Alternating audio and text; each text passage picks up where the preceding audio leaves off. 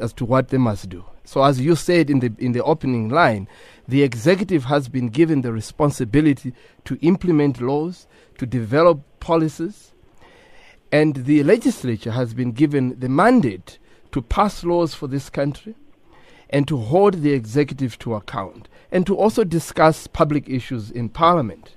While as the judiciary has been given the mandate to interpret the laws and apply the laws of this country.